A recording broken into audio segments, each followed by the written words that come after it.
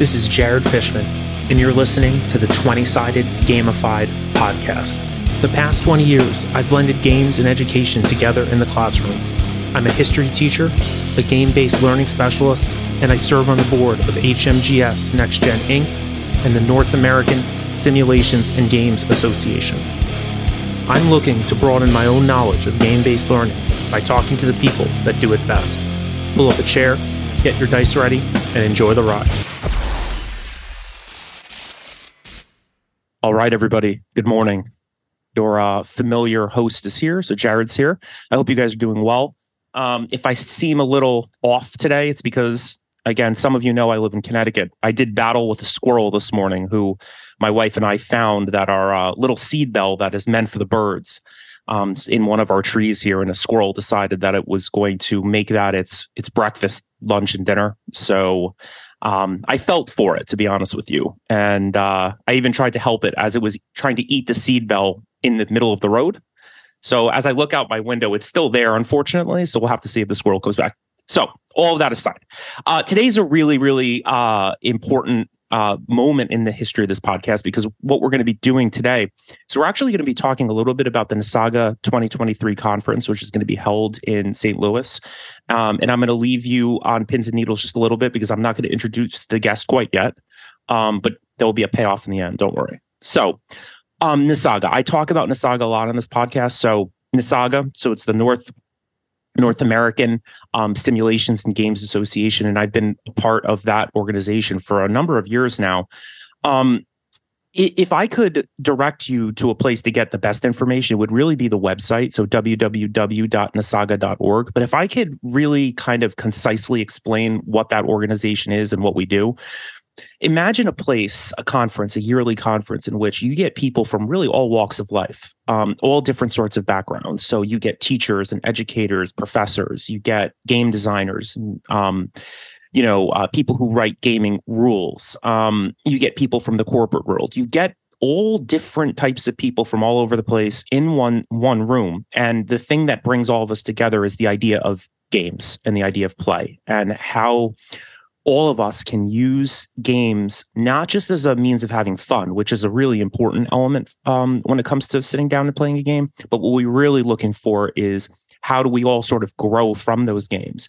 And how do we train people? How do we build skills? How do we build empathy? So it's a conference format where this year it's going to be in St. Louis. And the whole idea is to come in for the conference for a few days, usually lasts about 3. And you'll attend workshops, you'll get a chance to kind of talk to people. And here we go, this is the whole pins and needles part. You also will get to really hear from like keynote speakers, essentially, like people coming in, like specifically brought in from the organization to come in and present something really fun. I have one of those presenters here today. She's absolutely lovely. Chelsea Viteri from Washington University. And I'm going to kind of leave it at that because, as you guys know, I'd rather let the guests talk about who they are as opposed to me giving you a bio. So thank you for that really long-winded intro, but here we go. Chelsea, hi. Hi, Jared. Thanks for having me. No, thank you for coming on. I've been looking forward to this conversation for a few weeks now, ever since we, met via the internet. So how are things going?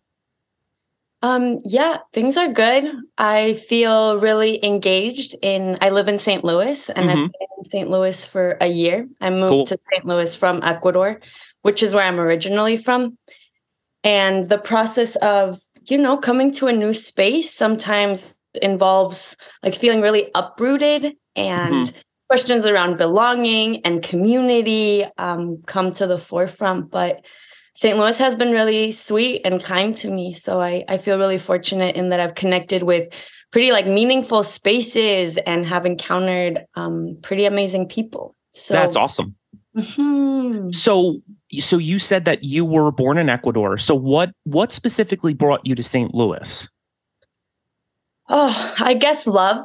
Oh, that's great. No, this is a good thing. Like I'm sure that all of the gamers and teachers out there that listen to this podcast want to hear about this as much as you'd like to talk about it. No, of course. I grew up in Ecuador. Then I came to the United States for my undergrad, and I ended up doing an undergrad degree in theater.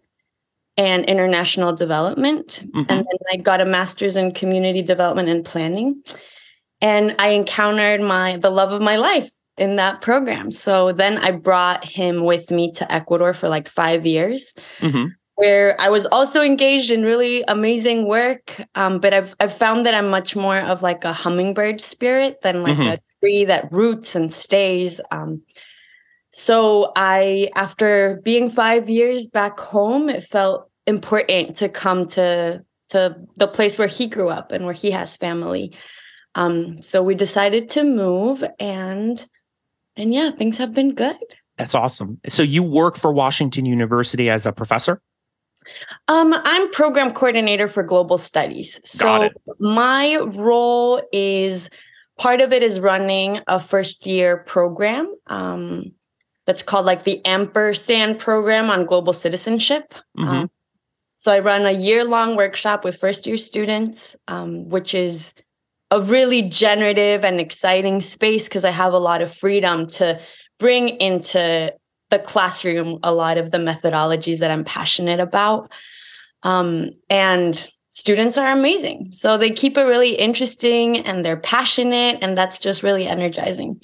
And besides that, I support with a lot of like planning, newsletters, and some like community engagement. So yeah. It's awesome. So when you say global citizenship, how would you sort of define that in terms of what you're trying to bring to the students? Yeah, I guess for me, it's striving to cultivate like curiosity, awareness, and like empathy towards the world. I feel also like instilling senses of like accountability, since we live in a time and in a world that is so complex, right? Like also what students, like the youth of now, is faced with so many different layers of crisis, right? Like whether it's political, whether it's economic, and then on top of all of that, very existential climate urgency. I think about, okay, like what are some of the tools and maybe some of the frameworks that we can work on to maybe reimagine how we interact with the world. So for example, a lot of like the first weeks is a lot of like the self-reflection of thinking about what is your story? Like, where do you come from? What have been the institutions, narratives, people that have shaped the way that you think about the world?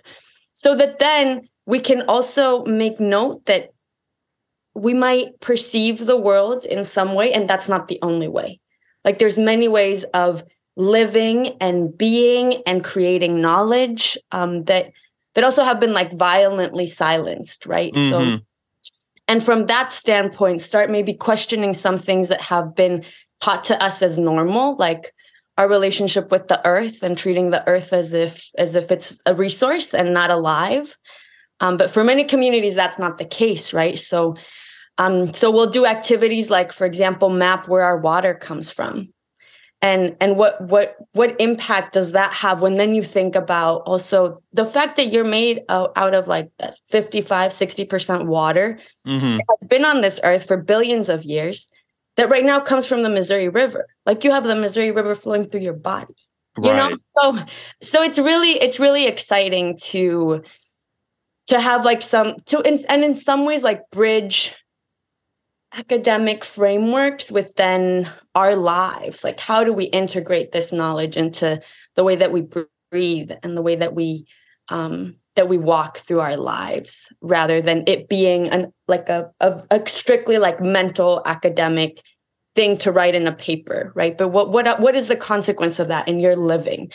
So I guess for me, this idea of global citizenship is trying to integrate the things that we're learning, to envision how do we want to be in the world in an intentional and also like honest way. And there's a travel component to what you do, right? Yes. So what does that look like? Well, so I get to design at the end of the year a trip for them. And in the past, different cohorts have gone to the US-Mexico border, for example. But this year I'm taking them to where I'm from. I'm taking them to Ecuador. And I think it'll be, a mix of heartbreak and also like cultivating, I don't know, some hope. Because we're going to start off by going into the Amazon, and we're going to hang out with the Union of Affected Peoples by Texaco Chevron, where, we're going to see like the contamination that this corporation has left on the Amazon and the deep intergenerational impact that this has caused. So tons of families, that multiple members of their family have died to cancer, right? And indigenous communities that have been displaced, and whose like relationship with their river and with the jungle has had to shift because of like corporate irresponsibility, right? Yeah. So it'll be that, and then we're going to like a natural reserve, also pretty deep in the Amazon, but on another part, to like learn about how the earth also interacts. Like, also, it's really interesting, like when we think about nature too, and the relationships that nature has. A lot of times the dominant, like, I don't know, framework or image that tends to come to mind is survival of the fittest, right? Like nature is brutal. Yes. And it's competing. And sure, like, not to say that that's not a part of it, but it's not the whole story. So in the Amazon, you'll like witness a lot of really cooperative relationships, interspecies relationships. So for example, there's a few trees in the Amazon that have the capacity to absorb humidity when it's like raining a lot. And then in times of drought, they have these reserves of water in their root systems. And they'll release the water to the atmosphere, right? So then you'll see that's like where this fog comes from. And this tree is like feeding the rest of the forest because it's in time of scarce water, right? So there's things like that are also just, to go to one of the places that has the most biodiverse composition in the planet, and also see so much like relationship, I think is pretty sobering. What's really funny? I've been thinking about that word the entire time that you've been talking, because this is some heavy stuff. And I would imagine it's almost like just a very big responsibility for you and for anybody that you're working with in terms of kind of showing this to kids. Because again, something you said really struck a chord with me, like the idea of, it's one thing to be academic. It's one thing to write a very sophisticated paper about some of these topics, right? Or for example, writing a sophisticated paper about, what's going on in the Ukraine and like what your argumentative stance is on the issues. It's another thing to go there and see it, which, that's a heavy thing. Absolutely. So how many students are you taking with you on this trip when you go to Ecuador to see all the things you're describing? It's a group of 12 students. Okay. Yeah. Did the students know what they're getting into? Of course. That's awesome. I've been preparing, like because I get to be with them for a whole year. So for me, also part of this, exercise of trying to like integrate our learning to like who we are, like that's a lot, right? Yeah, like, that's really vulnerable. So we've also incorporated things like, whenever we start a class, we start by breathing and stretching our bodies and like arriving to the space, checking in. Right. We bring in like a lot of like mindfulness. So also, and what's really cool about it is I've done this semester. We have this practice of tool sharing. So at the start of every class, someone can share a tool that helps you either like for self-care or helps you go deeper. So we've had people that have shared poems or music or guided meditations, but to think about, okay, what are strategies to also tend to myself as I engage with some of this like challenging work? What's interesting? It's like, I can imagine, being a teacher, and talking to the amount of people I've had over the years, there are definitely people who are out there like wondering, oh my God, all this mindfulness stuff. I can't believe kids are doing that today. And it's like, you know what? There are always problems that people deal with in their sort of decades, so to speak, from a historical perspective. But I don't know if people realize how hard it is to be a child today. I almost say that to my students on a daily basis, like the amount of things that they're inundated with every single day, whether it's social media or the news, or even just like what's going on sort of around them. I don't know if people realize how the value and how important the kind of work that you're doing is. And I hope, if anything, obviously we're going to talk about Nisaga later, but if anything, I hope people that are listening understand the breadth of what you're doing. Do you know what I mean? Because it's really valuable. Oh, thank you. You don't have to thank me. It's just, I'm just being honest. Like it's very serious stuff, Here, I'll give you a quick, because again, we don't know each other too well yet, but what you're describing, I was part of a program at my last school that was a little bit like what you're talking about, where we would sort of study something academically over the course of the year and then essentially bring the students to the place that we were sort of learning about, right? So we took some kids to Israel a number of years ago, and the whole purpose of the trip was to not just get sort of more of like the Israeli government's perspective on the issues there, but also like at the Palestinian perspective as well. And I'll never forget, like, towards the end of the trip, there was actually like an attack near where we were, where we were sort of studying towards the end of the trip. And, mortar rounds were sort of going off about 10 miles from where we were. And I'll never forget, like, taking the kids to the bomb shelter of the place that we were staying and being like, look, if you hear explosions in the night, you've got to go downstairs. Like, this is where you have to go. And they looked at me as if this was a sci-fi movie. And I just sort of like stopped and I was sort of like, yeah, guys, this is the world. Like, we're not at our school anymore. We're in this place. And like, and ultimately it's kind of like, it's important to understand the issues that are sort of going on, and I think that I can really relate to, what you were saying regarding like your trip to Ecuador, because it is going to be kind of like probably a very heavy moment for those 12 kids. Yeah, while at the same time, I think it's like this contrast of like, we have this like immense like privilege and power to be able to be there, learn from it and leave. Yeah. Right. And we're going to be interacting with people that like don't have. Yeah. They're not going anywhere. Right. And like, and also with people that, for instance, because I've led a similar trip multiple times actually to this place. And a lot of times we end the day like with this like heaviness, right? Of like, wow, like this is exhausting. Like I'm exhausted just learning about it, right? But this organization has been like seeking accountability for, I think, around 25 years. Right. Like there's parents that now their kids are also in it, like this. So I think it's also, once again, like really sobering and inspiring in a way that I'm not even sure if I wish there was another word, right? Because inspiring sometimes is like, oh my God, it's so beautiful. And yes, I get it. Yeah. Like it's this issue, that dynamic is not inspiring, but people are, right? Yeah. Like the way that they show up and care for one another and care for the land and try to like speak the stories and the songs of the river. Like that. Ooh. Yeah, definitely.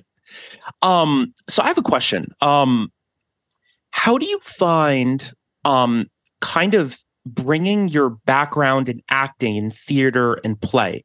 How do you find that as being sort of like almost like a teaching technique or a tactic that you can use in the kind of work that you do? Yeah, well, I'm trying to think about where to start because I feel there's so many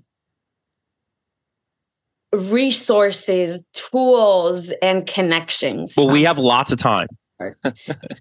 So I guess the first thing that comes to my mind is I incorporate a lot of Theater of the Oppressed games into my teaching. And so Theater of the Oppressed was developed by Augusto Boal, who was like a theater person in Brazil, also in times of like dictatorships and social movements. And And his methodologies really come from this idea that we're all actors. Like, so one of his like main books is called Games for Actors and Non-Actors. Because as we live, you know, as we interact with different people and we go to the library and we go to the bank and we interview for a job and we're hanging out with our friends and we're talking with our parents, we're constantly acting, we're doing. Right. And we behave in different ways. We perform in different in different manners. So when we think about theater, and his proposal for theater is really a space to rehearse change, right? A space to maybe try and brainstorm different ideas so that we can live in this world. So it's definitely, theater of the oppressed is by no means, I would never call it a safe space. I would call it like a brave space, right? Mm-hmm. Because you're trying to like enact the world and the world is not safe. Right. So it's definitely like to facilitate, I think one has to like engage with tons of intentionality and do a lot of prep work to then dive deep. But some of the games are really fun. And the games serve as metaphors for the world. So for example, a game that I love that I've done, like it's one of my go-to games. It's called Walk Stop. Okay. And you ask people to like walk and then stop and stop whenever you say stop. So you're like walk, stop, walk, stop. And then you incorporate clap and jump or clap and say your name. So you have them do these commands and then you ask them to reverse the commands. So whenever I say walk, people have to stop. And whenever I say stop, they have to walk. And also with clap and say your name. So then as you do this, you find people like, you know, it's a struggle just to even like this focusing really strongly on like, okay, I'm going to change how I engage with this word. And from that game, then after we've played it and we've laughed and we're like, oh, this was hard, or we're frustrated, we come back to the circle and we bring up the question of like, okay, like what can this teach us about, say, going to a new culture, going to a new context? What can this teach us about making mistakes? Like, how did you respond when you like made a mistake? Oh, you laughed, right? Like, how can you engage play and also like, and give yourself that grace? How do we think about this when in say a process of trying to unlearn things, right? Like we've been instructed in many ways of violence. So as we unlearn them, like it takes time and it's a process, right? So a lot of these games are in some ways like really helpful tools to explore some themes that might be complex and heavy and messy, but to enter these conversations through play, I think it does a few things. Like one, it definitely brings this sense of like joy and creative energy to our complex, heavy conversation that really is not very common. Like a lot of times when we're talking about complexity, it's very like mind-based, right? And our creativity isn't very incentivized or welcome into the space. So bringing that energy, I think, is like so refreshing and exciting. And then it also invites your body, right? It's really embodied. So you also feel it. So you're not only talking about, oh yeah, and like other people or other contexts and other theories, right? But you're talking about how it was for you to try to unlearn something. Right. Then how can we then draw parallels from that moment to say like unlearn patriarchy and unlearn white supremacy and unlearn, you know, but like there's something that we're tapping into your lived experience in a contained way, right? Like it's still this play space and we're talking about just these terms that then can make us think about other things, right? So, so I feel that they've been like, Theater of the Oppressed games have been powerful guides and friends and to be able to like not only engage in meaningful conversation and reflection, but also build community in the process. because then we end up talking about ourselves, and it's not only about the text, right? So then people build friendships within that. So then you have a community to hold the heaviness, So I guess that's where I see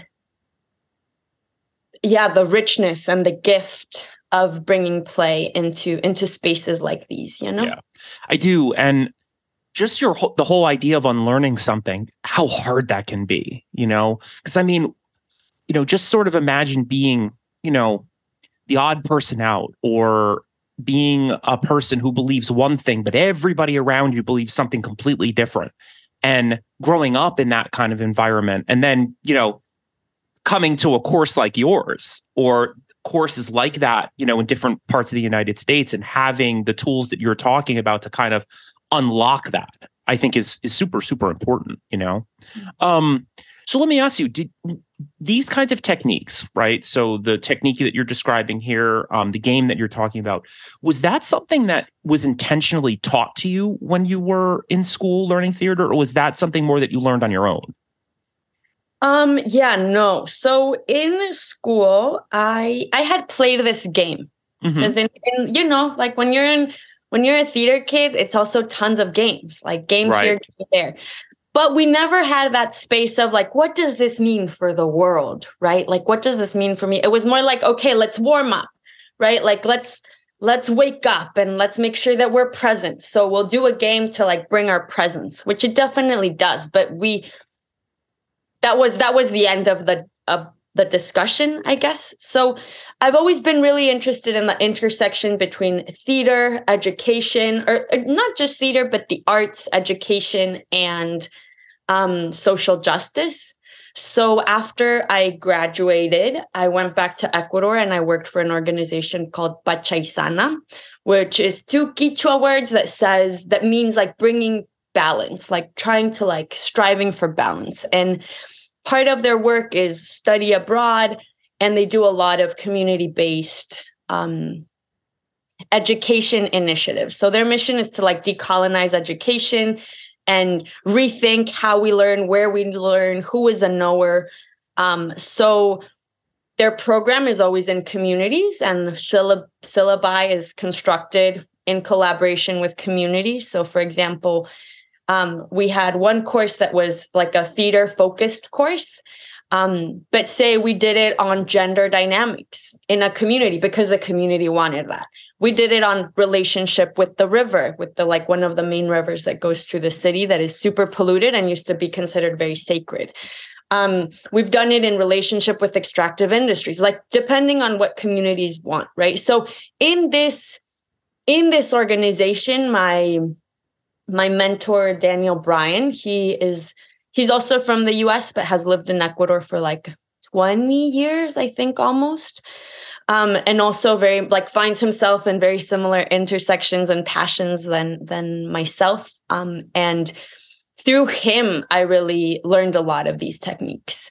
Because I had read the books by Augusto Boal. I knew about it, right? But to really be able to embody it and practice it, and also do it in contexts where you have people that are like university students from the United States and communities whose maybe like first language is not Spanish. Gotcha. Was definitely a big gift. Yeah. So yeah, those were like that was my school, really. Gotcha. So what's student reaction? So like when you sit down and I mean, again, I hope I'm not putting words into your mouth. I'm just sort of listening. It sounds like what you're really doing is you're getting kids to engage with topics that they might not otherwise be comfortable engaging with. And what you're doing is you're using play to really kind of like unlock that and really get them thinking. What's their reaction? Like, what do you notice about those students at the end of these kinds of games? Do you find them to be very conversational or quiet, or do you know what I mean? Or reflective? Yeah, I feel in different sessions, it's different with different cohorts. It also feels different. But I think there's like a process, right? Like at first, because especially if you're at a university and there's these, already like preconceived notions of what a university classroom should be and should look like. So when you're like, okay, we're going to move the chairs and walk across the space and stop, like people are like, what? No, I do. I know exactly what you mean. Pollution. Like, right. What are we doing? Right. Dude, I have been dealing with that exact issue for so long, where it's the same thing. Like I've worked in great schools in my career, but yeah, like, I don't know. Like, I mean, look, don't get me wrong. I mean, do I like the sound of my voice a little bit? I guess I do. I mean, I do the podcast. I'm a teacher. I talk a lot, but ultimately, like, the classic model of teaching is like getting up there with your shirt and tie, right? Or your, nice blouse or dress, and you just talk for hours. And that's the image. And for me, it's like, that's the worst thing in the world. It's like, I want my kids rolling dice. I want my kids engaging in the material. And sometimes I want them to be engaging and not even know they're engaging, which I find is so powerful with games, because they're learning so much. And it's almost like they don't realize how much they learned until it's over. And you have to kind of deal with people walking by your room and like looking in and seeing what you're doing. So believe me, I get what you're saying. Mm-hmm. And I feel that because for me, I think tying it all back to this idea of global citizenship, that for me is really grounded in reimagining who we are, accountability, seeing the interconnectedness of the world and how we impact the way, like, everything around us. And, like all of these things, I feel that also this moment of maybe discomfort, of being like, oh, I don't like that awkwardness is super healthy. I agree. Especially like also this idea of thinking of like, oh, this is not as valuable as maybe, the tie and the suit that comes in and just tells you things for you to memorize. Like, right. I think especially then taking them to another context where we're going to hang out also with like Indigenous elders that also love to storytell, but not in the way that we're used to in our Western minds. Right. Right. Or they're going to go and be told that, yeah, like working the land, like the land is the biggest teacher. Right. And they're going to be like, what? But if they've already encountered this awkwardness or this moment where they have to like, what is happening? Yeah. And have some tools to ask questions like, oh, like where are these thoughts coming from? Right? Like, what are the underlying assumptions that I have? Yeah. Right. And if we practice that through games, then it's like a muscle that you can have for life. Yeah. You beat me to the punch, by the way, because like that word, like that idea of like using games as a way of teaching people to how to have conversations, so important, And I know for me, like growing up playing things like Dungeons and Dragons and stuff like that, I never really did theater, though that's not entirely true. I did it when I was really young, but if I can be honest, frankly, like I kind of quit, like not because I didn't enjoy it. I loved singing and acting and stuff, but it's like, again, we were talking before, it's like when you look around and nobody else is doing that of your gender, it's like, all right, maybe I shouldn't be doing this. And so truthfully, like that's kind of how I got away from theater, but I always played D&D. So it's kind of like playing games like that gave me tools to be able to have conversations. You're always taking on a different role, a different part. So then when I became an adult, like I could talk to anybody, it kind of doesn't matter like who we are. Like it's like, it's like a tool to be able to communicate with other people. So, because it also teaches you like empathy, right? Like 100%. Something that is so special about being human is that we have the capacity of imagining ourselves otherwise. Mm-hmm. Right? Like I could say, Jared, imagine that you are the Missouri River. And you could.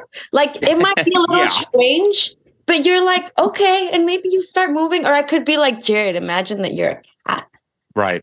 Right? Or like, imagine that you're an elder, like an older, imagine that you are you in 25 years, right? Yeah. And you can maybe like your body shifts, like that capacity is so special. And I feel once again, for global citizenship, for change, for justice, for healing, just once again, like exercising that, like that empathy, right? Of like, oh, like if you can imagine yourself the river because you realize also you're made out of 55% water, maybe then you care about the health of the river a little more. And in a way, what you're talking about also does connect to quote unquote traditional education, right? Because ultimately you sit in a philosophy class or you sit in a history class, the kind of ways in which you're asking students to think about themselves, people have been doing that forever, right? You or me, we just do it in a different way. We ask them to think about things in a different way. So it's like, what you're talking about is, I mean, I can hear Taoism in it. I can hear Confucianism in it. I can hear early Christianity in it. So it's like philosophers have been thinking about this stuff for decades, right? Hundreds and hundreds and hundreds of years. So very cool. My brain hurts a little bit though, Chelsea. I'm not going to lie. real, but in like pretty exciting ways, right? Agreed. The fact, because then I feel if like this that we're talking about that is so present in so many different traditions, right? In some ways is like the core of what makes us like human, right? Which is relationship and story and play and imagination. Though, right, you know, creativity, play, and imagination have definitely been undervalued and depicted as not a like adult things or not really helpful things. Like if something is just creative, like why that is important. So in some ways, like reclaiming those spaces and those tools and finding value in them, I think just also helps us live like a richer, more fun, alive life. So the word fun, right, and the word play, which has come up a whole lot today. So here's sort of like the $1 million question. So how did you end up getting kind of like connected with Nasaga? How did you guys sort of get hooked up with the organization? Maybe we can talk a little bit about that. Yeah. So at Washington University, my supervisor was Jeremy Cadell. Yes. In Nasaga for a while and is very involved and is supporting in the planning here in St. Louis. Right. Leading the planning here in St. Louis. So we definitely like, you know, through our time working together, like always had a lot of exchanges. Because when you find someone that also maybe does a different sort of play or uses games, even if it's different than like your methods, but you can connect on like various levels, right? Yeah. Like just the fact that you enjoy doing education and you find doing education in other ways valuable and finding play to be a helpful tool in a context where that's not the norm. Yeah. It's like, oh, like we see each other. Yeah, no, for sure. So I feel like we have to gossip a little bit about Jeremy. I don't feel too bad about this just because he's going to come onto the podcast eventually. But Jeremy's wicked smart. The first time I met him, I was just very curious about him. Like he's led this wild life. And obviously I'm not going to talk about every element of that, right? Because he's not here on this call. But ultimately, like what a wonderful guy. You know, I've spent many an hour with him, like sharing cabs or just sort of talking. And in a way, like he was a big connecting piece for me as well when it comes to the organization, because he was one of the first people I met. So let's back up. So where like describe your first encounter with Jeremy? Like, I guess, was it when you got your job with the school? Was that the first time you actually met him? It was actually my interview. Oh God. Wait, he interviewed you? What was that like? Well, the interview, it was good. Like it was, you know, but also interviews are nerve-wracking, right? So, yeah. Oh, for sure. Yeah. So I'm like all nervous. My hands are sweating. And yeah, he was asking me, I remember like a bunch of questions, about like my methods, my perspectives. Right. What I would do with, say, like such a space as the Global Citizenship course. Mm-hmm. And it was like, I just remember being like, wow, like this person is like legit listening to me too. Right. Because sometimes you go to an interview and there's like the number of questions that they'll ask you that they're asking everyone. Yeah. Right.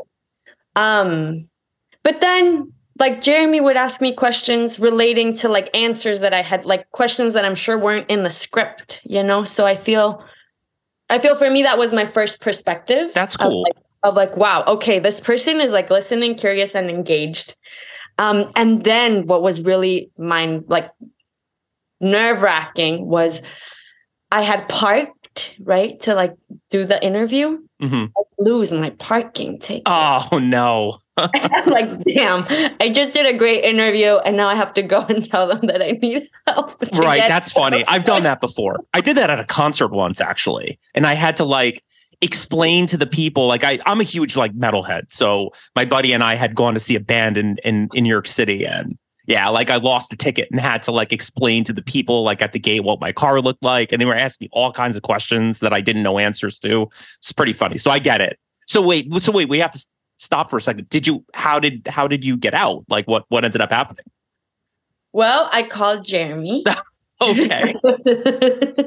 So you called Jeremy, and Jeremy, by the way, if he was a secret agent at some point in his life, I would believe it. And I'll leave it at that for our listeners. Yeah. So Jeremy steps in. And I guess he like also parked in the parking lot where I used to stay. So he used like his parking device to be able to let me out. But then he had trouble getting out himself. So it was also just really like kind and gave me a lot of grace. They gave me the job. I was like, oh my God. Did you think you weren't going to get it? I'm not sure. I was like, oh, what a bummer. Right. What a way to make an exit. Yeah. But you know what? We're talking about it now. So it's clearly memorable, right? Absolutely. And also the fact that I think for me, it's because also when you interview someplace, I definitely believe that they're interviewing you as much as you're interviewing them. Mm-hmm. So also the grace that he gave me of being like, yeah, don't worry. Like, this is human. Like, these things happen. Yeah. It's not like, I'm like, I want to work with someone like that. Yeah. Recognizing totally. that I'm human and that things like this happen and we are imperfect and and that's okay. Right. Like, to me, that was also a really good sign of like, okay, this is probably a place where I could work. Yeah. Oh, that's great. So do you foresee, even though this might be a tricky question, I hope it's not, but like, I mean, the role that you're in, like, do you see this role as being something that could be like very long lasting, like, your relationship with the school, or is it more like, because I know sometimes positions like this, they might be only like a 2-year program, like a 2-year kind of like gig, I guess you could say. So what's your plan, I guess? Right now I'm definitely in figuring it out. Okay, gotcha. I could probably do this for 1 more year, maybe 2 at the most. Before I was thinking that I maybe wanted to pursue a doctorate in geography because I feel like geographers are human geographers. I'm such a I fangirl. Right. But I'm not sure that that's the way. Once again, because this question of play, I'm like, but is there room for that? In that field, you mean? In that field, in the pursuit of a doctorate, like I'm not exactly sure. So gotcha.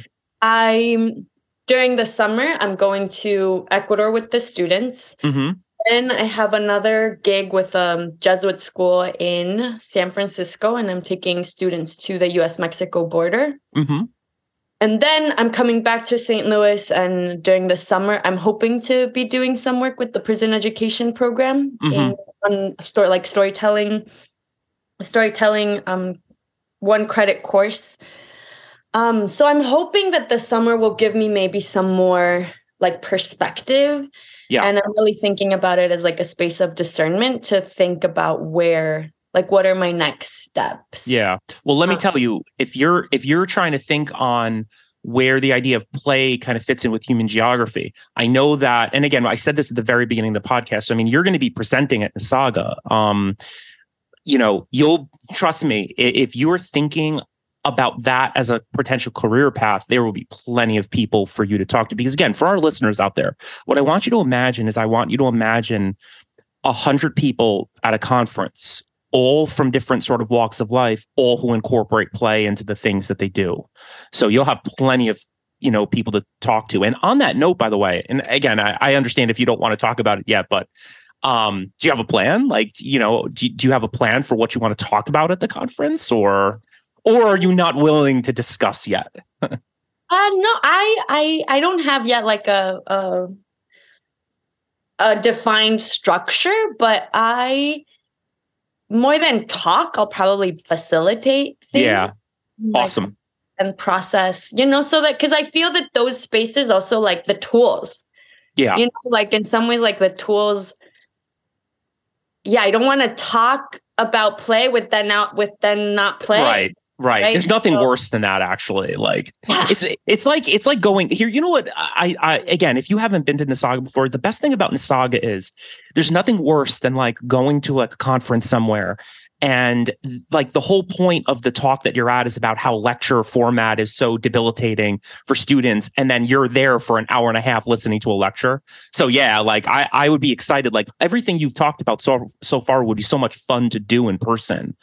Some of the theater games and the game, the game of the oppressed that you were talking about earlier. I mean, that sounds like could be really rewarding for people to engage with.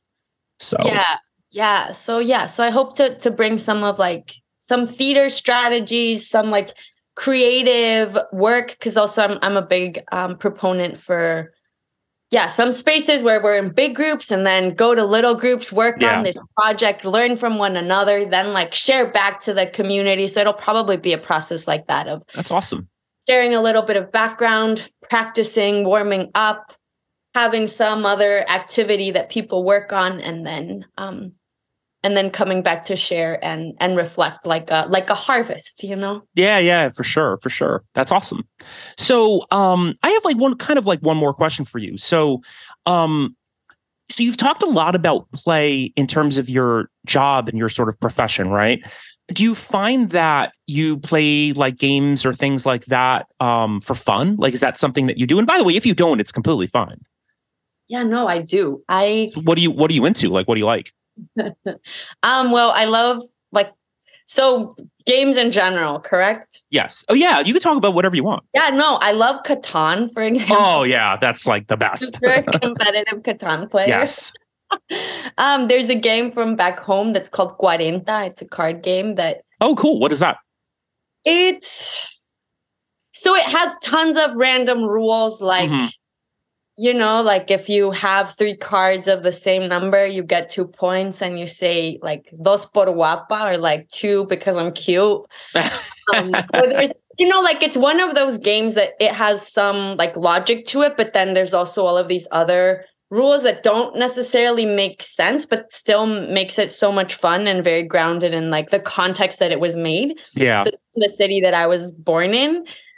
So when it's like the parties or the celebration of the city, like there's tournaments, and so also I find that's pretty special. But I threw actually this Friday a community spring celebration where we played Capture the Flag. Mm-hmm. And they also entertained me with like doing some Theater of the Oppressed games at the beginning. Gotcha. That's fun. I was running it, so I was like, why not? Yeah. No, that sounds great. And backing up, Catan is funny. So you're a serious Catan player. Like, do you change?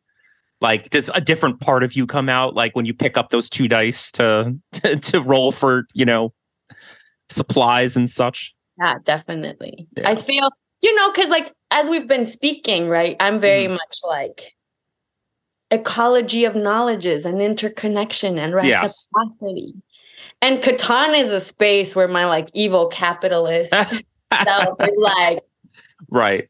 Like, if you don't bargain with me, I'm gonna like block your resources. No, but it's very true, right? Like we're kind of joking around here, but it is true though. Like that is one of the best things about games is like you can entertain some of those other sides of oneself, knowing that it's a game. You know what I mean? Like I am again. I want to be careful here, but I mean, generally speaking, like I'm sort of like the teddy bear type of person. Like, I wouldn't harm a fly, but I have certainly been known to run like some really like sort of dark, like Vampire the Masquerade games or Dungeons and Dragons games. But it's like you get to entertain or access that part of yourself so it doesn't come out in real life, So it's, I guess what I'm trying to say is like, it's okay to be a little bit of a evil capitalist in Catan because that's kind of what the game is about, right? Yeah. So, and then you have that space, it's contained, it can live, right? And then you also know it, like, you know how it feels. So even if it pops up in your life, you're like, oh, wait. Yeah. That's my Catanzo. Like, yeah. And you can, and you can professionalize that. Yeah. And you can professionalize that on some level too. I mean, I've done that a million times, like where, you know, we do have like a heady conversation about something like Catan, where it's like, yeah, how did it feel when all you were trying to do was make your way in the world and like somebody cut your road or somebody bamboozled you? It's not a good feeling. And like, again, like it does breed like interesting conversation. So, you know what I mean? Chelsea, this was really fun, by the way. I just have to tell you, this was a really fun podcast to do. And I'm really looking forward. I'm like 99.9% sure I'll be there in St. Louis, but it was so much fun talking to you. Same. Thank you so much for having me. I feel absolutely energized and inspired and ready to play. Yeah, no, that's awesome. So there you will be able to do plenty of that, you know, at the Nasaga conference. And I guess here's my final thought. So let's say, because we get a lot of listeners that listen for different reasons, you know. So if there are students out there, if there are people that are thinking about like where to go to school or thinking about programs like yours, if somebody wanted to learn more about what you do specifically, like how would they find you? Like would they go to like Washington University's website or what? Yeah, the Washington University website for now is a great space. Okay. I'm working on building a website. So hopefully by the time of the conference, I'll have something up there to promote some of the different workshops that I do. Whether it's theater, radical imagination, storytelling. But that's definitely a work in progress. Oh, you need to do that. Now, Washington University is the place. Yeah, no. But you should definitely do all of that because ultimately, like, you know, when I think about like, it sounds like a workshop run by you would be really fun. Like I could totally see my students being totally into having those kinds of conversations and playing those games. So, I mean, like if that's something you haven't thought about, or it sounds like you are thinking a little bit about, I think that's like a no-brainer for you to like, you know, put yourself out there, you know. I find the people that should put themselves out there often don't, you know, so it's like, don't be that person, Chelsea. Get your name out there and get doing some workshops, you know? Thank you for the encouragement. Yeah, no, I try. You can see the teacher in me, right? All right. Well, Chelsea, like I said, this was really, really fun. So thanks for coming on, and I'm sure we'll connect again in the future. Sounds great. Thank you. All right. Talk to you later, Chelsea. Bye-bye. Thank you so much for listening to today's 20-sided gamified podcast. I hope you got as much out of the conversation as I did. If you're interested in learning more about the organizations I work with, please visit www.nextgengaming.org and www.nasaga.org. My Instagram handle is HMGS_nextgen_Inc. Until next time, be well, get some gaming in, and roll some 20s. Thank you so much.